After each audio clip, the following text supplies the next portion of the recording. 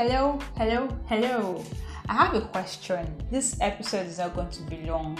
I was on my work desk, then I thought about how do you deal with those friends who have remarkable fragile egos.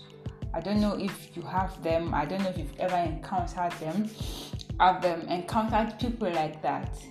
And I'm thinking, how were you able to deal with them? How did you cope with being friends with those kind of persons? Or if you've not been friends with anyone like that, have you heard people talk about how they dealt with friends who have fragile egos?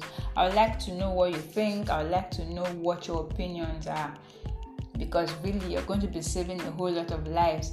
I get inbox messages about people saying that they have friends who have very fragile egos and they don't know how to go about it because they're scared of losing the friendship. They want to keep the friend, they want to keep enjoying the friendship, but they don't know how to go about handling or tackling situations where the friend in question has a very fragile ego. So I'm looking forward to hearing your opinions. I'm looking forward to hearing your views and suggestions on how to handle such situations. Thank you and have a beautiful day.